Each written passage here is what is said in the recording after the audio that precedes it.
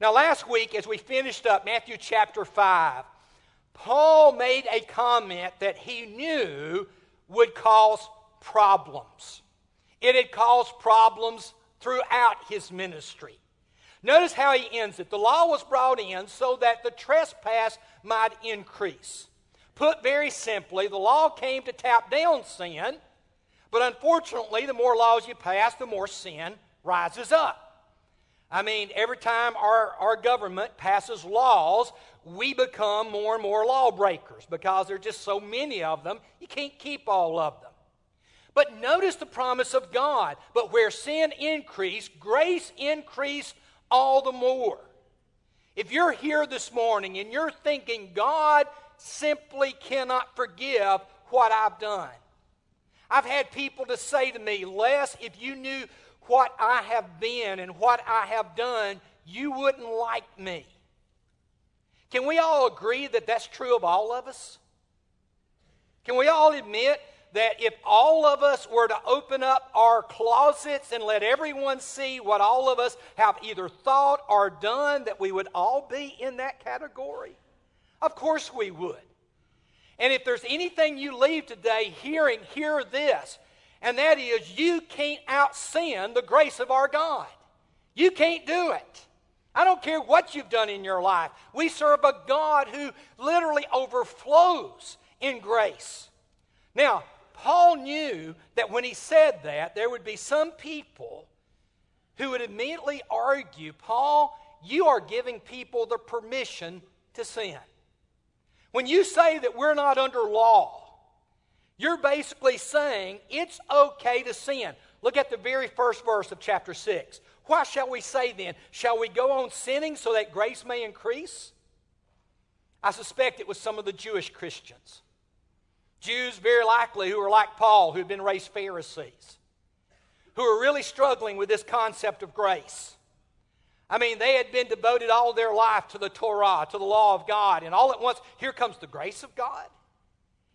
And I suspect they're thinking, these Gentiles who are coming into the church, we've got to somehow get them heading in the right direction, and you do that through law. But Paul, when you talk about grace all the time, it's as if you're saying to them, go ahead and sin that grace may abound. And so Paul's got to deal with this issue. I mean, he's got to tackle it. And so in many ways, he pauses. He's been making his argument that we're all saved by grace through faith in Jesus Christ. We're all children of Abraham. But all at once, he's got to pause and deal with this criticism, probably among some even there in Rome. Notice verse 15.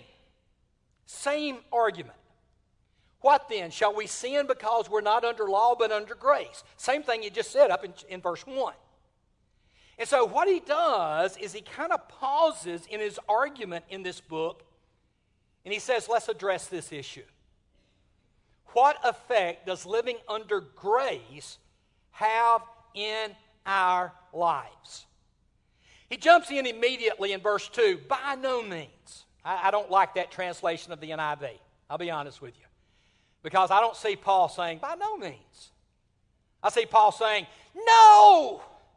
I mean, Paul was serious about this.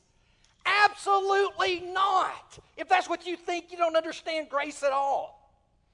And notice what he says, by no means. We are those who have died to sin. How can we live in it any longer? We have left the world of sin. Now, Paul was a Jew. Paul was a Jew who had been involved all of his life in especially the holidays, the celebrations, and among them is the celebration of Passover. And one of the things that Paul had come to at least an understanding of was that Christian baptism, and notice he brings it up immediately, or don't you know that all of us who are baptized into Christ Jesus, Paul had kind of fixated on that phrase, baptized into Christ Jesus. And he had gone back in his own thinking, and he had looked at the Israelites as the Israelites were coming out of Egyptian slavery, going into the promised land, and what they had to do in order to do that. And Paul had made a connection. You see it from 1 Corinthians, written about 2 years earlier. 1 Corinthians chapter 10, he goes back to the Exodus. And he basically envisions the Exodus as the Red Sea parts, as the cloud of God is over the top of them. He literally sees that as a form of baptism. And he says, just like the Israelites were baptized as they came out of Egyptian bondage, Christians are baptized. Look at his argument in 1 Corinthians 10. For I do not want you to be ignorant of the fact, brothers and sisters, that our ancestors were all under the cloud and they all passed through the sea. And so he's picturing the scene. Water everywhere. Water on the sides, water up above. And then he uses the very term. He says, they were all baptized. They were baptized. He says, into Moses in the cloud and in the sea. They all ate the same spiritual food, drank the same spiritual drink. They all drank from the spiritual rock that accompanied them, and that rock was Christ. He goes and he literally reads Jesus back into all of what happened to Israel. But notice the language. Baptized into Moses. Just as we are baptized into Christ. And the idea there is that there's been a change of status that's taken place. They ate the same spiritual food. We just got through eating communion. They ate the manna that God gave. And of course, Jesus basically talks about the manna from God and that He's the bread of life, and then gives us the supper to remember that. They all drank the same spiritual drink. Jesus said, you drink from me, you have living water, which ultimately is the Spirit of God. And so you see Paul going back and just kind of re-envisioning everything that the Jews had experienced. And so he says, just as the Israelites moved from Egyptian slavery into Moses, Christians moved from slavery to sin into Jesus the Messiah. It is a change of status. Now, I want you to see something from the Message. Eugene Peterson is the one who gave us the Message. He's now passed, going to his reward. But Peterson had a great comprehension of what Paul was thinking here in chapter 6. Watch the way he translates it in verse 2. If we've left the country where sin is sovereign, how can we still live in our old house there? Or didn't you realize we packed up and left for good? Now, he's going to make an argument here that's beautiful, powerful. But here's what's interesting. Let me tell you a story that, as I was going through this text, I was reminded of. I was doing my first full-time ministry. I was a youth minister in West Tennessee. And in my youth group was this teenage guy who went through an incredible period of rebellion in his life. He was as rebellious as they came. I mean, I would end up over at his house with him and his dad literally in a fist fight, trying to referee the two. I ended up taking him for counseling to try to figure out what in the world was going on, only to have the counselor said he's just rebelling. He's doing what a lot of teenagers do. I remember the day that he was a senior in high school, and he finally had enough. Went to his mom and dad and said, I'm out of here. In the morning, I am gone. He was maybe 18 by that time. It was his senior year. And so his parents said, fine, you leave. Get out. And they said, but here's the thing, don't take anything that doesn't belong to you. And he said, I won't. Paid for my truck, I'll take my truck, I'll take the clothes I paid for, and I am out of here. And so sure enough, the next morning, he packed up everything in a duffel bag. Out the door he went to get in his pickup truck, and it was on blocks. Jacked up, wheels gone, on blocks. He comes storming in the house. Where's my tires? Dad said, they're not your tires.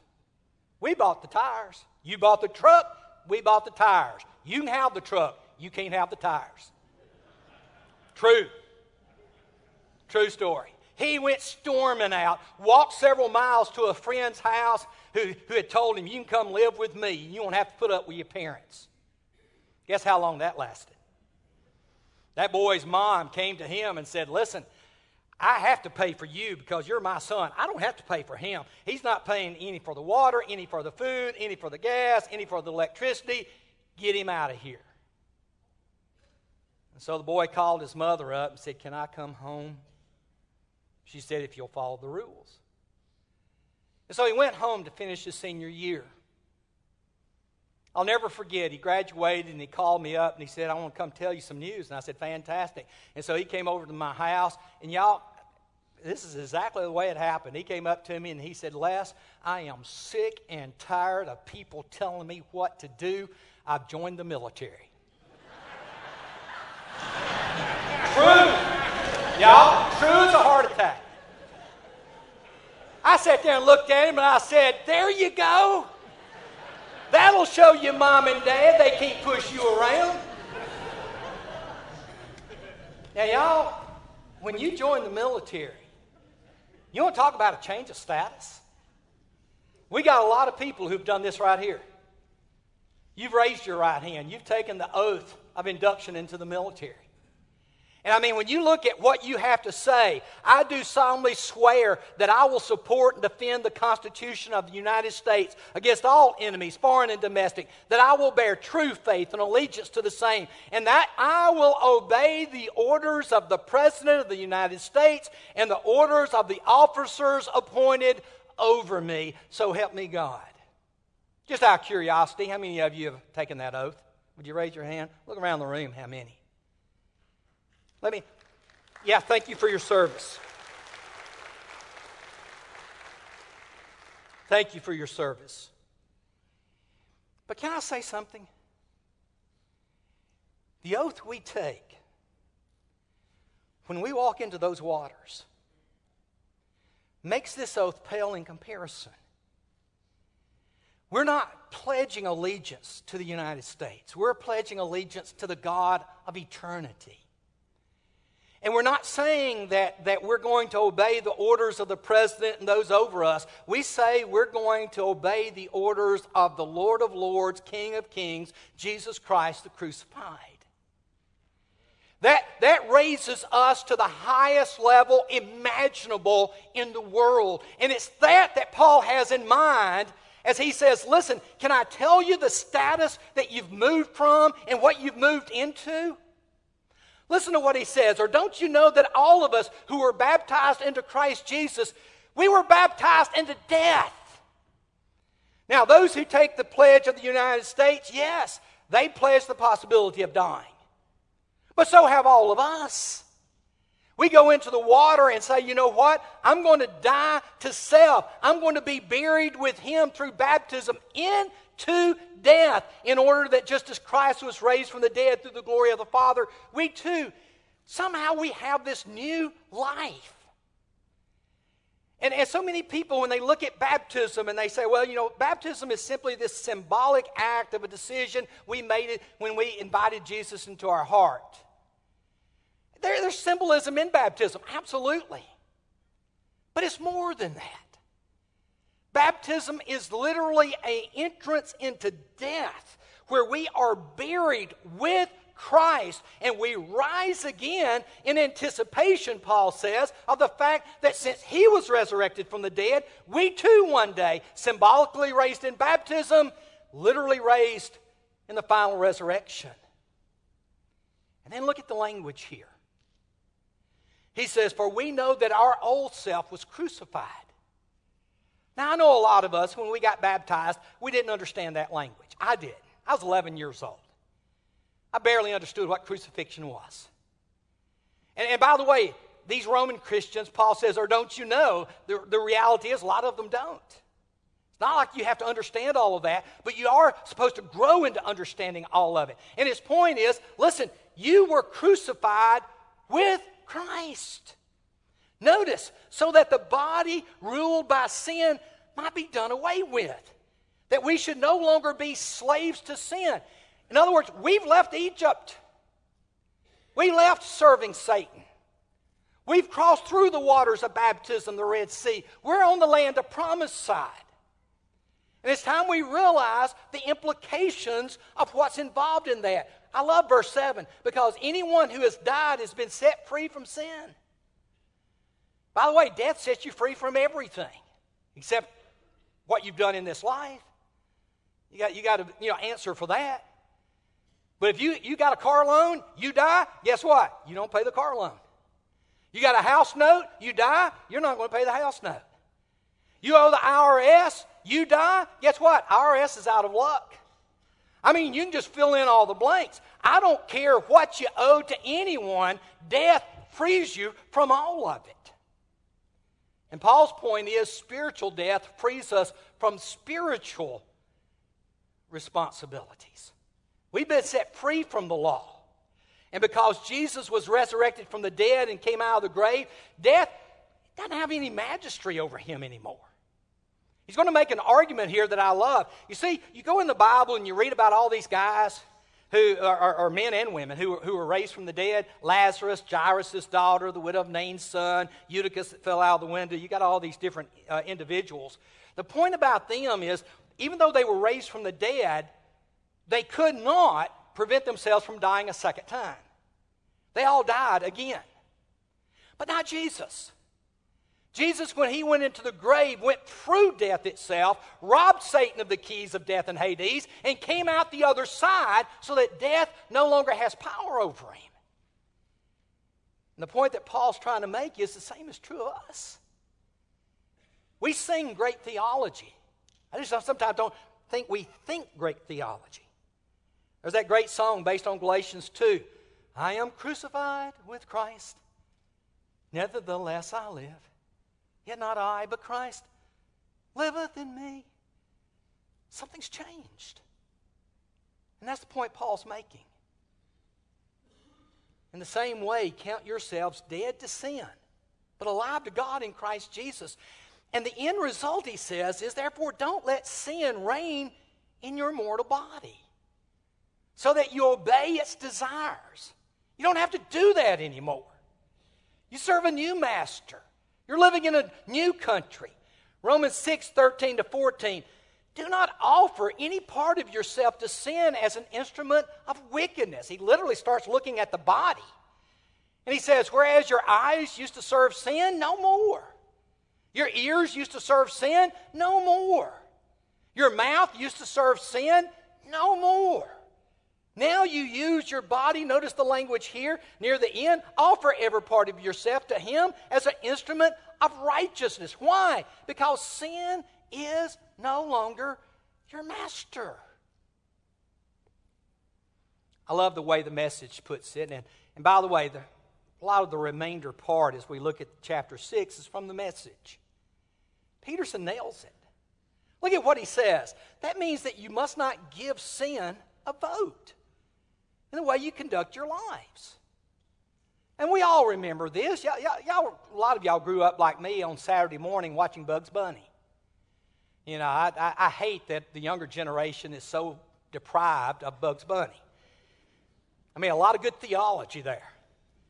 And one of the theologies is those characters would oftentimes have a demon on one side of their shoulder and a little angel on the other side, both whispering in their ears, saying, do this, don't do this, do this, don't do this. And the point that Paul makes is, guess who has the final vote? You do. You're the one who can vote. And he says, you don't give sin a vote in the way you conduct your life now. You don't even give it the time of day. And I love the way Peterson says this. Don't even run little errands that were connected with the old way of life. It's time to get out of it. And time to live a different way. Throw yourself wholeheartedly and full time. Remember, you've been raised from the dead into God's way of doing things. Sin can't tell you how to live. After all, you're not living under that old tyranny any longer. You're living in the freedom of God. Now, I know a lot of us don't feel that way. A lot of us were baptized, we come up out of the water, and we're just, if not, we're even more guilty than we were before. And I think a lot of it has to do with the fact that we didn't understand grace. We didn't understand freedom. We didn't understand the fact that once you get your life lined up with God, things begin to fall in place like you could have never imagined before. You see, all of us live under a set of rules. That teenage boy, did he understand. And y'all, I got to tell you, let me just fill in some of the gaps there. the one who was so rebellious against his parents. I remember the first time he came back from the military. He was a changed kid. First of all, his hair was short, right? I mean, the military right off the bat says, let me tell you how much we're going to control you. You don't even control the length of your hair. I mean, that's how much they control you. And he came back, and he was standing taller, straighter, and he somehow learned the words, yes, sir, no, sir, yes, ma'am, and no, ma'am. I couldn't figure out where he learned that from. And do you know what he's doing now? He's taking care of his mom. His dad's gone to be with the Lord, but he's moved in to take care of his mom. The one he was so eager to get away from, and now so deeply concerned to take care of. You see, he learned something through the military of what it means to live as a Christian. And there is some principles there we could all learn from. But we all live under some set of rules. Every one of us does. I mean, one of the biggest problems in America today is this rugged American individualism that basically says to everyone around, listen, I'm free and you can't tell me what to do. Folks, can I just go ahead and tell you that is the most ridiculous way of living under the sun? Yes, people tell us what to do all the time. You don't believe me? Get out here this afternoon, run 100 miles an hour down Rockland and then down Gallatin Road and see if someone tells you what to do. Because I promise you they will. And in fact, 3 of them are sitting right back there in the back right now.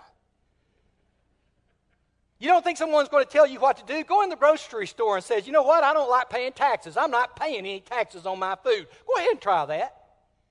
Even on $70 worth of candy. Did I say that? I did say that. Try that. See what happens. I mean, this idea that I'm free and no one's going to tell me what to do, Paul says that's a bunch of hogwash. He said our choices is to be slaves to sin or slaves to obedience to God. It's only 2 choices we have. Jesus in the Sermon on the Mount puts it as simple as he can. It's the straight and narrow way or it's the broad way. But that's only 2 options you have. And the slaves to sin leads to death. You don't want to go there. Whereas being slaves to obedience leads to righteousness. And you need to understand righteousness. Righteousness here in the text, Paul is talking about the fact that here's the way God created you to live. You are created to represent and be the image of God in the world. And when you are that, all at once everything begins to fall in place.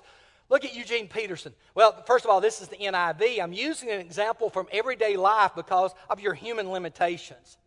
Just as you used to offer yourselves as slaves to impurity and to ever-increasing wickedness, so now offer yourselves as slaves to to righteousness, leading to holiness. NIV basically says here, again, you've got to make a choice, and each one's going to lead to an end result.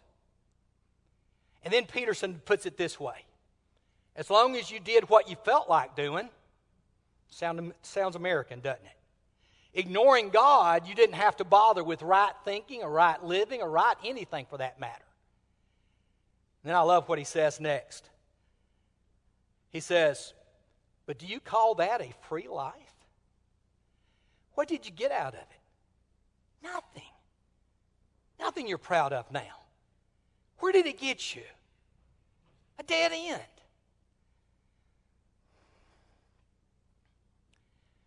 One of the things that a lot of us have been guilty of doing is sitting around a campfire or sitting out with some friends and reminiscing about the life we lived when we were teenagers or maybe in our 20s. Bragging about breaking the law. Bragging about disobeying our parents. Bragging about what we got away with. I've heard people describe it as if it's a badge of honor. Something to be proud of. Boy, if you could just see the way I lived back in the 60s and 70s when there were no rules. Yeah, I'm sure God would be proud of you. Paul would say here, really? It was nothing more than a dead end. But now you've found that you don't have to listen to sin tell you what to do anymore. You've discovered the delight of listening to God telling you. What a surprise. And I love the way Peterson puts it. A whole, healed, put together life right now with more and more life on the way. You see, when God says to us, love your neighbor as you love yourself, love one another as I have loved you, speak the truth in love, be kind to one another, forgiving of one another. He's not trying to load us down with more laws. He's trying to teach us about life. And that's the way Paul ends in chapter 6. Work hard for sin your whole life, and your pension, we've talked about elders' pension. Sin's pension is death. But God's gift is real life, eternal life, delivered by Jesus our Master. And so here's this pause right in the middle of this incredible book. And he says, misunderstand grace? You can. But if you do, it's not the life you think it's going to be. Because once you live under grace, it's kind of signing up for the military. Once you raise that right hand and take the oath, you belong to somebody else. And when you go into those waters and you take the oath, I believe that Jesus Christ is the Son of God, you belong to somebody else. And his name is Jesus. And he calls you to live for him. I don't know where you are in your life. I don't know if you're still living under the slavery to sin, or if you decide, you know what, there's a better way to live, and that's obedience to Jesus Christ. If you haven't been living in obedience to Jesus Christ, what are you waiting for? It's time to die to yourself, to be buried with Christ in baptism, to be raised again, to live a new life empowered by the Spirit of God. That's what God's calling you to. And if you've not answered that invitation, answer it right now as together we stand and sing.